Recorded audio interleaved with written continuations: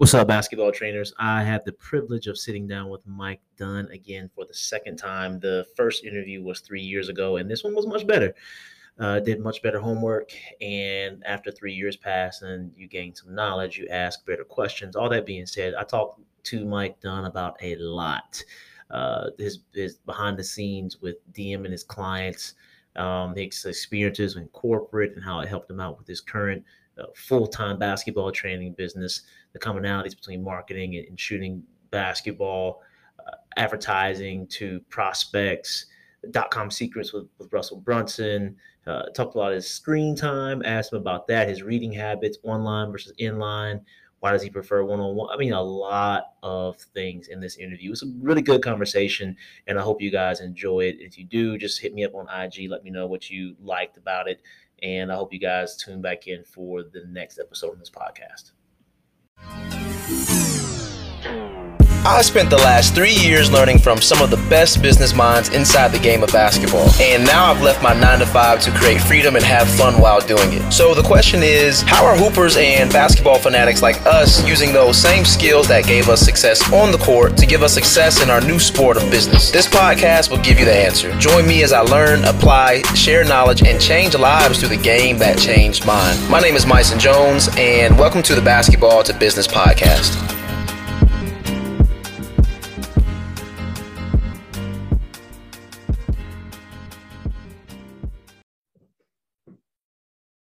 We are live. Mike Dunn, what's up, sir? How are you doing? What's up, brother? I'm good, man. How are you? I'm cheesing, man. I'm happy. Yeah. I'm excited to have you back on. Yeah, man. This is we were just talking 3 years, dude. 3 years is that's a long time. That is a long time. But I kind of want to go back to the beginning and talk about that and then lead up to where you are right now. Is that cool? Oh, let's do it. So 2016, you get a message from a kid saying, hey, you should start an Instagram account. You're not like the professor, not as good as him, but you should still do it. And you decide to take action on that. You have a hashtag strategy. What was that hashtag strategy? What did you start doing to build a following? I remember for the hashtag type thing, it was just all like basketball, training, shooting. I mean, that was pretty much the only thing I did from there. I think as time went on with all that stuff, like started doing it less and less and less and less. But I don't know if there was that much of a huge strategy with it, other than those like core fundamental basketball training, all that kind of stuff. Look, I know you were happy about 2 people at first. Then next thing you know, 2 turns into 50 in terms of DMs in your inbox and comments. How many followers do you think you got to before you realize this is too much? I can't keep up with all this. I can't respond to everybody.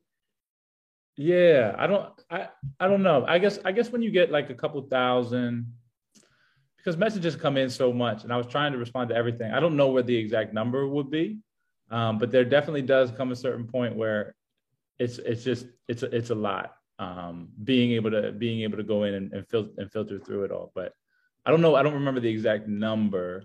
I would say that anything, once things got like over 20,000, 30,000 followers, then I think things got a bit hectic in terms of the things that were coming in day after day, for the most part. What's your philosophy on it now in terms of interaction and engagement? Yeah. So when it comes to DMs now, I mean, I'll still go through as much as possible because my livelihood depends a lot on it now. Right. So there's like gold within those DMs of people that need more information and are interested in the product that you now offer. So if I see things that are serious in terms of inquiries about getting to work with me, whether that be in person or through my virtual platform that I created, then that's something that I'm definitely going to try to weed through, you know what I mean? And entertain all that stuff. So when it comes to DMs that way, man, I still use them and still convert on them, like almost like a salesman in a sense, right? Like finding who really is serious about what they want in there, and then kind of putting your salesman cap on for a second, and then converting them into clients. When I got out of college, I was a sales rep and I made cold calls like 50 an Mm. hour, had my script and Smiling and Dialing had 3 monitors. So I'm familiar with cold calls in person Yeah. and on the phone. And I like prospecting. I think it's very effective. And it's interesting hearing that you're doing it right now. Do you think how many hours would you say or minutes do you do that every day? I mean, Prospecting. I wouldn't, I don't know if I could allocate a certain time to it, but I'm definitely doing it. I definitely find myself going through there looking for those particular things. So at this point, I guess it's almost like a habit more so, right? Like just once, when everything is on you, when you own your own business, you're constantly moving, right? You're trying to figure out ways to drum up anything at any point in time, get some type of momentum going. So I find myself just doing it all the time. And then to you, what you said, I enjoy that part too. Like I'll hop on the phone with certain people depending, and I'll just get to like sell in a way. And I never did that, but I really like it. Like I really enjoy that part. I was actually, when I first started like the virtual side of things, I was doing that. And where I was working with a job, I had my other job at the time too. And I was taking those calls. Like I'd go in this separate office and I would like do these sales basketball calls. And then I'd come in and then just keep doing my job. And then I'd get another call, like an opportunity for a call. So I'd pop out, hop in this office, close the door. And I was all day, man. I was just back and forth, just trying to grow what was like fresh at that point in time. What does your job entail? I mean, I threw out actuarial science earlier trying to sound smart, but I don't know if that really even has anything to do with underwriting. What did you really do in your full-time job when you had it? So where I wanted, it's interesting because 2018 is where I switched. So with the last time we talked to each other, I could have been at Liberty Mutual, Okay. or I could have been at where I just left, which is a place called Deed Street Capital. And I was an underwriter there, in which basically just processing a bunch of information as it related to the sale of homes. So private mortgage notes specifically. So we would buy homes with zero bank involvement, places that pretty much were owned by people flat out. The bank had no hand in any part of the property. So we could go in and purchase a note at a discounted rate and give whoever actually owned the property a lump sum of cash that wouldn't be equal to what was left on the note, but would be still a considerable amount, enough for them to say, here, we'll give you the mortgage now. And then it would be ours. And then we collect payments moving forward from whoever was the tenant. So we did that all over the country. And that was my exciting job, man. You know? So I imagine you were pretty good with numbers and had to deal with numbers a lot. Has that helped you out with what you're doing right now in terms of budgeting and opportunities and being a business owner? Working a 9 to 5, like a legitimate 9 to 5 in the corporate world, does nothing but help that. I think as much as I dreaded waking up and going and doing it and whatnot, you know, I feel very lucky and fortunate in the sense that I got to be in the room with some giant companies, as well as working on like more like the startup-ish side with Deed Street Capital, communication aspect of things, how to talk to people, working through those numbers, learning to, you know, allocate time to this so you can get to this. And there's so many benefits to it that I don't think I'd be able to do what I do now, or would have felt confident even making that change had I not had the experience working those jobs, for sure. Agreed. With prospecting, for me, the advertising side, with the time management, with managing by all the skills that you're mentioning, and then some. Speaking of advertising, you started out with Craigslist ads in the beginning. Have you experimented with ads ever since? Yeah. So I experimented with ads.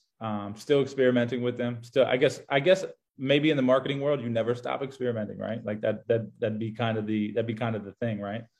So right. Continuing to experiment with those through different platforms, whether it be on Instagram, Facebook, Google Ads, all that kind of stuff, starting to ramp up, starting to get better understanding of what that entails and how to go about it. But, you know, forever learning, right? Like I tell everybody I work with, like you have the whole thing with shooting is you're going to have to commit to this learning process forever. Like this isn't something that you actually ever, in my opinion, master.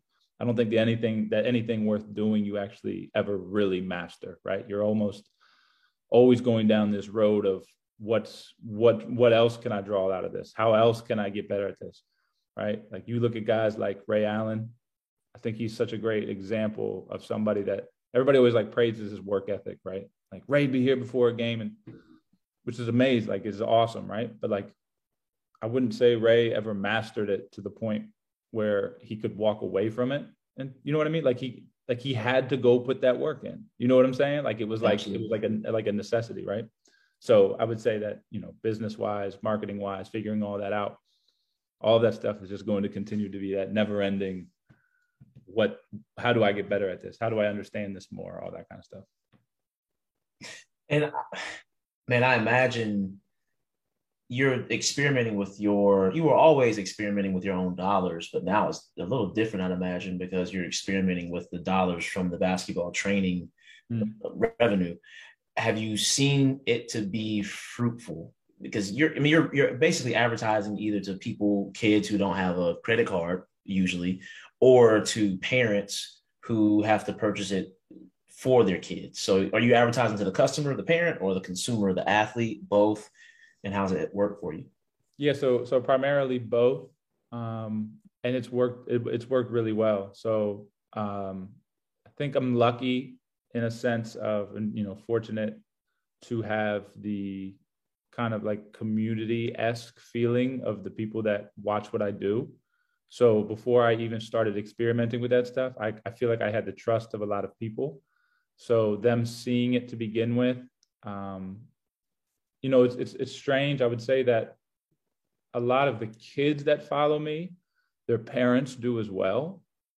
It seems to be a very common thing. So it hasn't been that difficult to use the marketing and the dollars spent and being able to, you know, come out well on the other side is what I'll say. Like it's been a pretty smooth transition. In fact, it's been a smooth enough transition that it allowed me to leave my job before I put one marketing dollar into it. So I did everything organically for almost a year, and it built up to the point where I could walk away from it. So now it's like almost everything becomes gravy on top of starting to figure out how to even expand that reach and everything even further. That's interesting. And I know the answer. I believe I know the answer to this question, but you love the process of going and communicating with some kid who wanted to get a question answered by you, who may have never gotten that question answered in general. Was that process worth it? Because you loved it, but from a business perspective, was it worth it to manually message that community, to have that hand-to-hand combat at scale like you did? Would you go back and do it again, even if you didn't enjoy it as much? For sure, because you gain so much from that. Not only do you gain, possibly maybe in the future, who knows that person that you answered 3 years ago. I still have people that I've answered 3-4 years ago that come back and sign up for my subscription now, and are like, man, I remember when you helped me out. You helped me out so much then. Like, I can't wait to work with you now, right? So, you know, are you willing to, you know, plant those seeds now to reap the harvest years on down the line? I think that I believe in all of that kind of stuff. So that was I would do it in a heartbeat. Plus, you get better at communicating. Like, just answering those questions, you start to get better at getting your message across from technical terms to whatever it is, right? So there's nothing but good things to be gained about going out of your way to help somebody else, right? Like, there's eventually, like, you know, when it's time for you to kind of almost, I don't want to say cash in on it, but maybe, you know, transition those people into customers. You've kind of built the relationship, right? So they're even more willing to go that route. That's interesting. I just thought about that too. And then, hold on one second. I got to get a book that I think you might like. Thinking about this guy right here.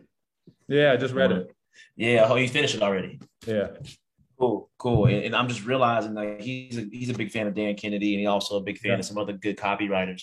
And one thing that stuck with me is one of them saying basically advertising is a public spread of a private want. And you having those direct conversations with people, I'm sure it helps you with your organic content, and I'm sure it helps you to figure out exactly what the pain points are to really focus on to make you different. What have you read in .com secrets that has made the biggest difference for you? The dream customer.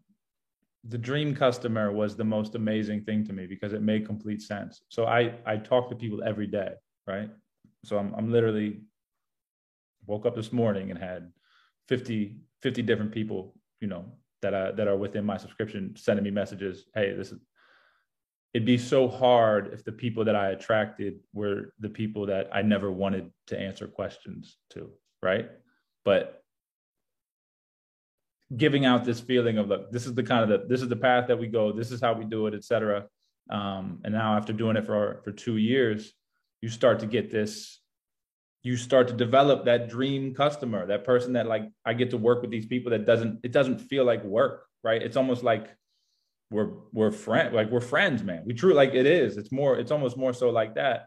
I just have something that is going to allow them to further their ability and get to whatever level they want to get to. But that idea of the dream character, seeing who it is you'd exactly want to work with every single day, or the dream customer, I think that's a big one. And when you can kind of narrow that down, then things get a bit easier. And when you do have difficult customers or clients that come up time after time, it is what it is. You know what I mean? But usually it won't last that long either.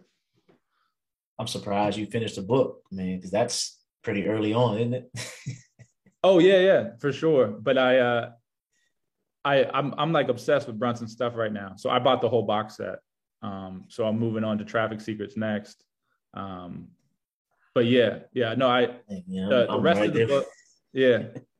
But the rest of it, I mean, starting to see the marketing techniques, understanding squeeze pages, like all that kind of stuff as you continue through it, I think is just, if anybody owns their own business, you need that. Like, you need that book, right? Like you have to have, and at least it's going to give you some type of high level understanding of marketing, you know, where it came from, how they used to do it, how everything's still relevant here. People are people respond to things very similarly as they, you know, today as they did 30 years ago. There's just the way that you deliver the information is going to be a bit different, right? So I love his stuff.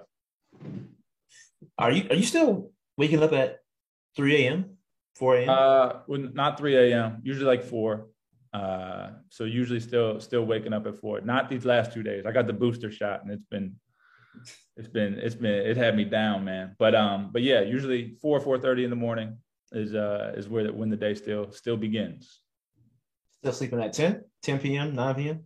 Yeah, usually go to sleep at like 9. Okay, so, you're getting more sleep these days. So I've been getting like 7, sometimes even earlier, getting 8 hours. I feel like if you give me 8 hours, dude, I feel like I'm Superman. There's nothing I can't do off of 8 hours of sleep. You give me 8 hours, man. It's just tough. It's just tough getting those 8 hours all the time. I can understand that. And are you still loving Mondays? Nothing changed with that either? Mondays are the day, man. Mondays are the day. Like all my clients, we have like a thing I send out, and everything always starts with TGIM, man. That's how everything always begins on Mondays for our workouts and everything like that. So hell yeah, man. Mondays will be here forever. You might as well embrace it, you know? It's a fact. Are you in that mindset? I'm sure when the algorithm shifted often, but for somebody who's done this and had success organically, have you seen a big dip or any hindrances with the algorithm shift with Reels coming to be popular? How has your process been with the Instagram algorithm? Yeah, and I just going to sound awful. I don't really pay attention to it. I don't care that much. I put out what I want to put out. If it is received or whatever, it catches on, awesome. If it doesn't, don't care. It's always been like that for the most part. You know what I mean? There's always the the deep down part, of course, you want to see things do well, right? Like no one, we're all human. But at the end of the day, I can't control what they deem as something that wants to be seen. You know what I mean? Like it is what it is. Like, what am I gonna do about it? So I just, you know, if I like something, I'll put it out and I go that route. But I don't really ever pay attention to the algorithm side of things anymore. Because I can't do anything about it. You know, they kind of own my stuff. Makes sense until you own that traffic, right? In words of Brunson. Right. What is your screen time? It's a weird question, but I'm genuinely curious because I talked to Jordan Lawley a long time ago, and he explained his process on his phone. And I'm thinking, like, man, screen time must be crazy for the online presence that you have and the amount of activity on the phone. Yeah, it'd be, well, I have a lot of screen time, like computer time, just because of my subscription. So answering clients, going back and forth with clients, that's where the majority of it lies. So that's going to be a couple of hours a day. And then the other, I mean, aside from that, I try to minimize everything. Dude, I read a ton, man. Like when I tell you, I mean, I'm the biggest nerd there is. I mean, I don't know if you know who Naval Ravikant is, or if you read it. Man, love his thought processes. His interviews with Tim Ferriss are fire. Yeah. The Ferriss podcast is amazing. But he had said something somewhere, and he was like, you know, he said like his time is spent doing three things: either earning, reading, or relaxing, right? And I feel like that was such a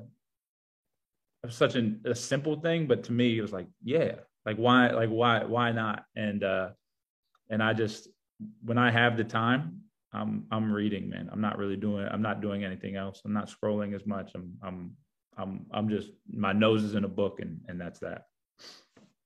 How do you balance the input versus the output, so you don't have the analytical constipation, or you're just, you know, consuming information but not really having any production with it? Do you even think in terms of the information that's being read? Right. I'll read whatever interests me. A lot of things. I mean, I'm not going to read all marketing type material, right? I'm finishing through this book, Breath by James Nestor, right? So it's all about just the origins of breathing, right? Or if I read like a book like Sapiens, that's going to be the history of us, right? Where did we come from, whatever.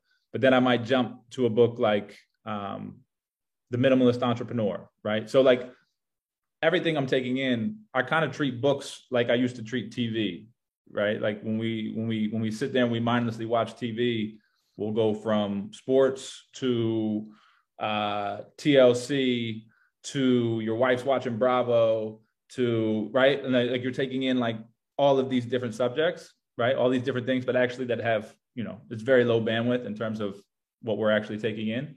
Whereas I can now be reading a bunch of books at one time, and I can go from The Minimalist Entrepreneur to Breath to the Almanac of Naval. Like, you know what I'm saying? Like, and that's kind of how I do it. And it's not everything is always based on business. It's just based on just wanting to learn about various things. Understood. What is your percentages of in-person versus online in terms of how you make your living?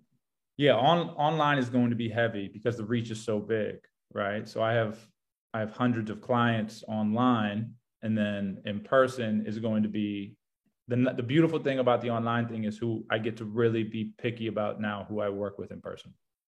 So as before, I might be on like weekends when I was working my 9 to 5, I would fill my weekends up from when the gym opened at 7 a.m. till like 2 p.m., all 1 hour workouts, right? So I'm in there, work, because I'm just trying to find a way to make the income, to make the money, while also, you know, doing the basketball thing, balancing the 9 to 5. The weekends were my time to do that, right? So now with the online stuff, I'm able to generate the majority of the income that way and be very picky about who I work with in person. So I have a steady stream of clients in person, but it's all people that I know are there because they're going to invest in this in the long term. It's not like, hey, I just want to see what this is about. Let's do it one time. You know what I'm saying? So the clients in person is smaller, but it's a steady, we see each other every week. It's advanced, it's continuing to grow, and then slowly trickling more people. It's almost taking that same dream client approach. You know what I mean? Like, I don't want to be in the gym with anybody that doesn't want to be in the gym with me. And I'm not going to do it. Like, it makes no sense. I lost a bunch of clients because I just flat out would tell the kid, I would bring the kid and I would bring the parent together, and I would say, listen, I don't think they want to be here. They may tell you different, but I don't want to take your money if they don't want to be here. And that's just the way it's like, if they don't want to be here, I don't want to be here. And I think that those conversations, while not always easy to have, for your sanity as a trainer or a teacher, I think it's worth having. And I've never had a parent come up to me and say, man, I can't believe you did that. Every time a parent has come up to me or sent me a message later on saying how much they appreciated the honesty that came with that conversation.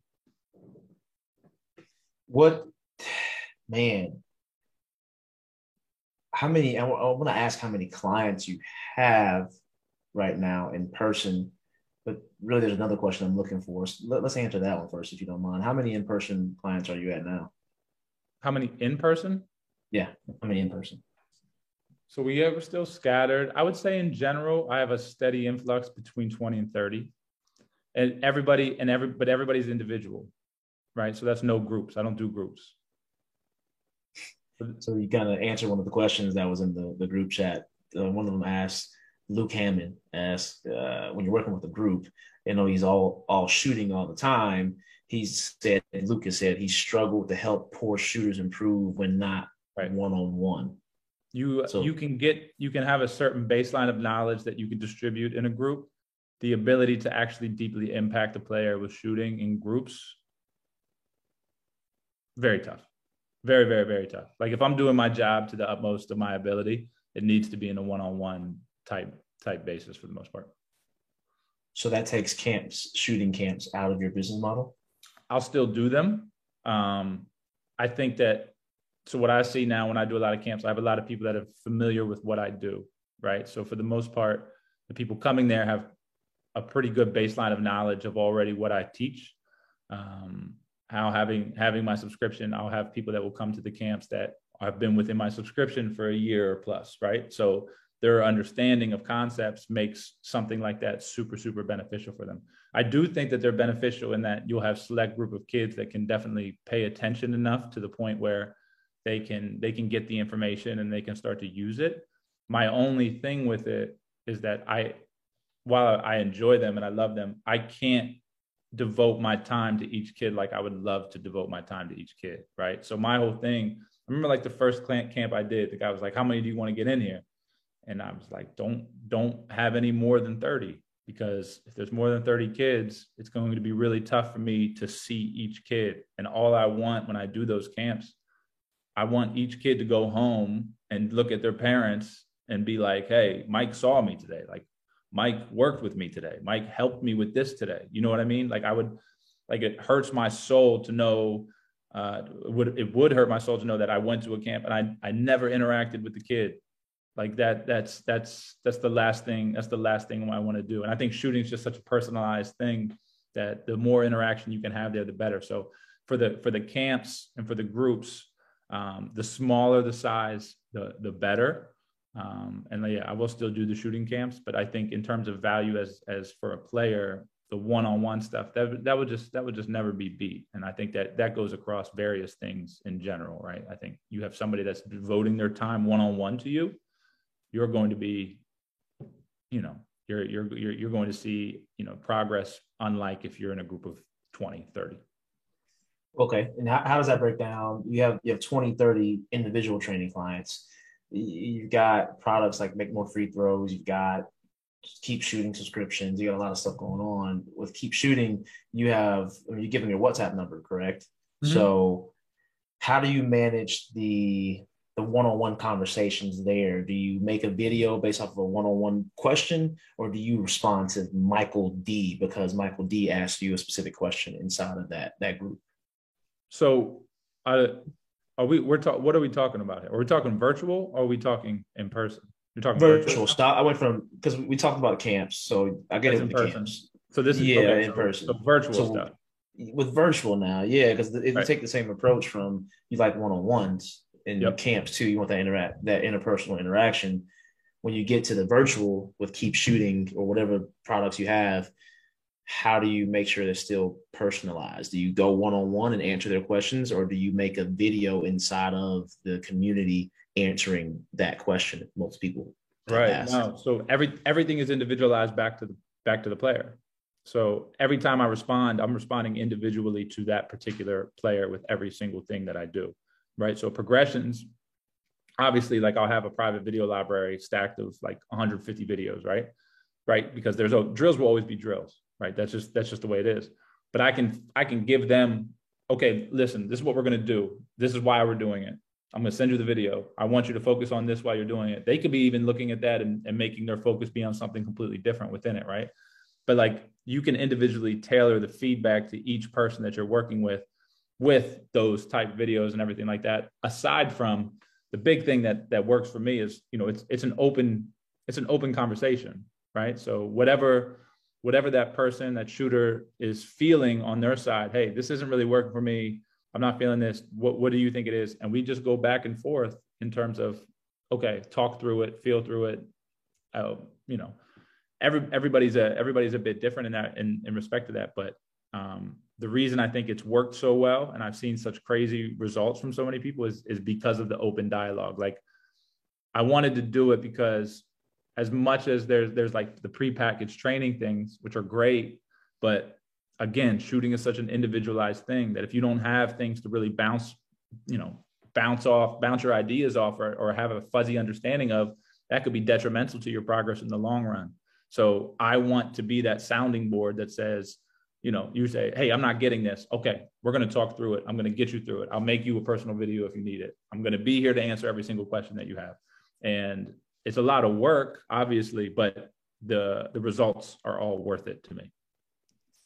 That's where I was going, really, just the work, because this is different now. This is not somebody on Instagram who's asking for some, right. And they may mean well, that has good intent, like for some free advice, like, hey, can you help me with this? Can you help me with that? These are people who actually have taken the next step and right. shown that commitment. So it became unmanageable or harder to manage when you got to like 20K, but you're at a couple of hundred subscribers right now, who I'm sure ask many questions. So I'm just curious to know, what does that bandwidth look like for you? Have you thought about hiring people? And it's kind of weird to do that. I understand that because it's you and your knowledge, but what number do you think it would become unbearable in terms of the amount of subscribers to your subscription? I'm not sure. It's not as crazy as you would think it is, because the reach now is global. It's not like we're all in the same sleep schedule, right? So of course I'll have things coming in at one part of the day from like the US, but then I'll have another group of wave of messages coming in from Europe. You know what I mean? So like everybody, and then it's East Coast versus West Coast. So like the times that everything comes in isn't like everything comes in and just, it's not like all of a sudden you have X amount of subscribers and then you wake up and then every message is dumped on your head. You know what I mean? Like that'd be insane. But the fact that things are so spread out is of benefit, because, I know that when I wake up in the morning tomorrow, I'll have my guys from Australia that will be sending me messages. You know what I mean? Because they're getting ready to shut it down. And then that's when they get in the gym and they're going to send through that way. So it's, I don't know what the number would be. I know that I've figured out a way to make things pretty manageable on my end, in terms of not being too maniacal about being in there 24/7 and like blocking dedicated parts of time. Right. So I'll be like right after this call, I'll go down the street to what I call my office, which is the local coffee shop. And I'll plug in my computer and I'll just sit there for an hour and a half, and I'll just knock out a bunch of questions until I go until probably like 5 o'clock or so after dinner. and then I'll knock out a bunch more questions, right? So it's kind of just not being overly consumed by it, but dedicating some chunks of time to it. Understood, man. And golly, it's interesting because a lot of people talk about wanting to do something online, but I think when I hear someone say online, I believe that their perception is that it's going to be very passive, which it can be. I don't know how effective it would be, but it's just passive income coming in because people have an online subscription and it's prepackaged, like you said. Shooting is different. Yeah. So for you, when you go to your office or somewhere else, do you feel that the typing will suffice, or maybe the graphics that you create, or do you sometimes go to the gym and it's like, hey, this is what I'm saying for you to do? Like, what is that mixture between those communication styles? Yeah, so it'll be the typing sometimes will suffice for sure, and then at other times, I do a lot of voice, right? So a lot of voice messages. So the thing that was cool, like early on, I was doing all typing. And I started sending voice messages, and the feedback that I would get from clients was, I'm so glad you're doing this because I know it's you. Like a lot of people were under the impression, I think early on, were under the impression that somebody else was answering questions versus me, right? So I guess like the voicemail side of things help people kind of like, oh, wow, it is him answering all these questions, whatever have you. That helps. I will do video too. I'll just set up a tripod. And for the most part with shooting, things are so based in the mechanics in terms of how we move things, et cetera. Basic principles that I teach, that I can do that all. I could do that all within my living room in terms of starting to show, okay, you're not understanding this principle of moving that ball in more so one direction to that two position. This is what you're doing. This is what it should look like. And I can put together like quick 30, 40-second videos, sometimes more than that, that gives them, that visual that's 100% tailored to them. I'm thinking the gym, but you're right. Like you're right. You can go to the living room. Right. Like that's your gym right there. Gym would be tough. The gym would make things a bit more difficult, logistically, I guess. Right. So what is? Obviously, I asked if there was anything off limits. I'm sure you're comfortable saying, "Hey, man, that's not none of your business, bro." But what does your overhead look like? I mean, you're all online aside from the 30 individual clients you have, but really the overhead doesn't seem like it's very extensive at all. It's nothing, man. It's very, very minimal. Wow. I couldn't, like right now, I couldn't imagine doing it any other way. But there will be other ways, right? Like there's definitely going to be more to it. But yeah, the overhead is next to nothing, which makes turning a profit pretty much standard. Right. Like just get a couple of people. Right. It's man. Okay. So getting to that point where, when did you actually quit your job? I actually quit in June. So I've been doing this now 2 years, but I did it for a full year and a half before I left the job. Got it. I was doing both. Understood. And I noticed for me, I didn't quit my job in a wise way at all. It was just me though. I had a girlfriend at the time, but that's it. And I wasn't wise about it at all. But what I realized was when I did quit, I didn't have an understanding of the numbers. So I technically wasn't paying myself. Like I had stuff drawn out to where I could take care of my expenses, but I didn't have like a salary. So I didn't really replace my income until I put myself on payroll. For you, did you have a certain kind of benchmark to where you said, okay, I'm at this number, I can replace my salary, I'm paying myself, and I've got X margin? Or what was that process like so there wasn't much friction when you transfer or quit your job? So just like full transparency, I could say this without numbers. So my goal was I'll leave when I double my salary. So I was like, what I'm bringing in on a month-to-month basis, knowing that I'm where I can double it at least, then I'm very comfortable leaving. So that was kind of the idea behind it. I also, for a year and a half, like if anybody's starting a business and they can hold two jobs, do it, because you can also, what I did for that year and a half was every dollar that was made as I was building that goal of doubling what my income was at my 9 to 5, none of that money was being spent. So I was living off nothing but the 9 to 5 income. And then for a year and a half, I banked all of my basketball income. So now I'm in that position where you double the salary, you can walk away from it. And now you have a nice little chunk of change for yourself in case anything were to ever go wrong, right? Like it's nice. It's nice to have, period. But now you're set up and you're feeling much better about you leaving your job and then supporting the family. For sure. And I can imagine that helps you out with, well, at least for me, it would. You may not have the same, makeup as me, but just having that stash and not coming off as desperate whenever I do prospect or talk to people, but just having more of a generous approach to it and feel behind it rather than I need to get this sale right now approach to it. I think that comes with that too is like for me, like my goal has always been to be the best at what I do. Like that's like I'm very open about that. Like I want to be, like I'm 34 right now. Maybe I don't become the quote unquote best until I'm 60, right? Or maybe never. Like, because that title is never going to be given. It doesn't really. It's like something I'm striving towards that no one's ever going to bequeath upon me anyway, right? So like,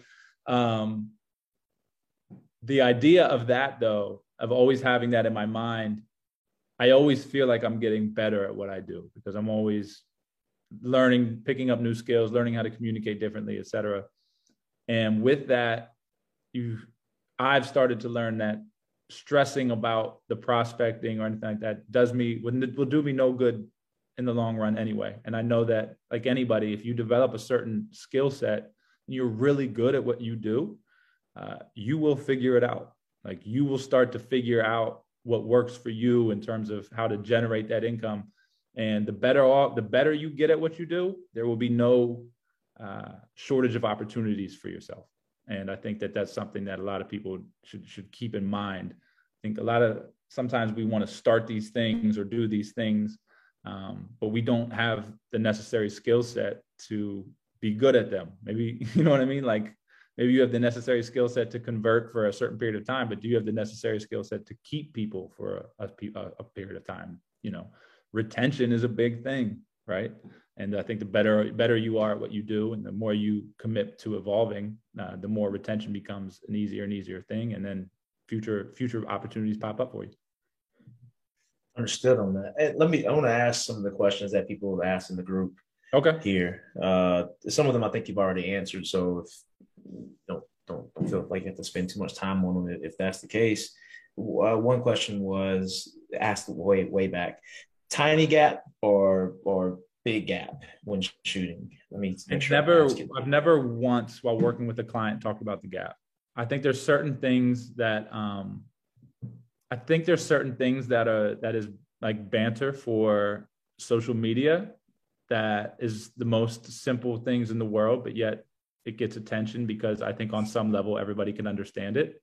The whole thing with me is make sure that, I think the more coverage of your hand, the better from a control standpoint, and then having more control with the fingertips or finger pads versus anything else, right? We don't want it on our finger pad or fingertips. We don't want it just in our palm because that's absurd to think. Like when people say palm shooting, no one actually shoots with, like, the ball never leaves the palm last, right? So like in my world, when somebody says he's a palm shooter, the only way you're actually a palm shooter is if you shot like that, right? Like, no, the ball can touch it. That doesn't mean you're a palm shooter though. Like that's not how I go. So control the ball, the more coverage, the better. Everybody's hands build a little bit differently. I think naturally there will be a small gap there just because of the way that our hand is constructed. But so long as the ball is controlled with those finger pads versus anything else, you're going to be okay at the end of the day. I would be interested to learn how he drills extending range for high school kids. Does he have specific segments that he uses with players aside from the conceptual? So it's all, my big thing is understanding is always going to be better than anything. So if you can understand the concepts that I teach, Everything's based on transferring energy from your body into the basketball in the most efficient way, right? So how can we create energy with our bodies that kind of can just take this ball along for a ride? We don't want that ball moving against us in any type of way. So from the very beginning, everything is based on understanding that, the sequencing of how things have to move in order for you to maximize the energy that you create.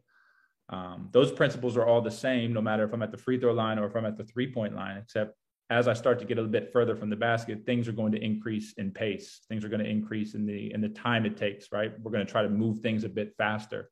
But how everything works, there's no magic drills to working on range. I think the more you understand the concepts involved in how to create energy, the more you're going to be able to create it as time goes on. But it takes some time to really get to that point. Now, you'll have guys like I have some college guys, some pro guys that can pick up on those things really fast, right? That's the beauty of working with a high level guys or girl for that matter, is they understand concepts. They can pick up on things. It's their job to figure it out, and they can pick up on those things faster. But if you think you're going to just walk into a gym and then all of a sudden start working on things to increase range when you haven't figured out how to go 10 for 10 from the foul line yet, it's going to be difficult. When you train young players, paying attention to detail and the form, how do you do that without having them get bored? They will. And that's part of it, right? Like if I teach, right? So I'm not really there to entertain. And I guess it kind of goes along back to the conversation of like, if somebody's not all in, they're not all in, man. And it takes a certain personality to be able to do that. That's why I think that there's not lots of great shooters per se out there. Like they exist, right? For sure. But the reason that I could walk into any gym on any given day and I'm going to see a lot more broke jump shots than good ones, maybe they took the entertainment route versus the actual, teaching route. So of course, man, it's boring. The stuff worth doing is boring. Investing in yourself is kind of boring because the results never show until, like I'm sure you could start to attest to in terms of, as you're now responsible for yourself financially, learning to invest and know that you're doing things now for 20 years down the road is not an easy or exciting or entertaining thing to do, right? But it's the thing to do because you understand compound interest. Everything is compound interest in what we do, but it's going to be boring. But the boring stuff is eventually going to lead you to those breakthroughs later on down the line. Before I ask this next one, speaking of compound interest, so I've been on this kick, man. I'm sure you're a fellow bald man like yourself. James Clear talks about habits and the 1% increase every single day, right? And if you get 1% better, say it again. I missed it. What'd you say? Mike, you're frozen. Yo, hope that podcast gave you some value. If it did, please rate, review, and subscribe to this. It only makes the podcast better. I read every single one. And at the very least, go join our group. You'll see the link in the description of this episode, and I will catch you on the next one.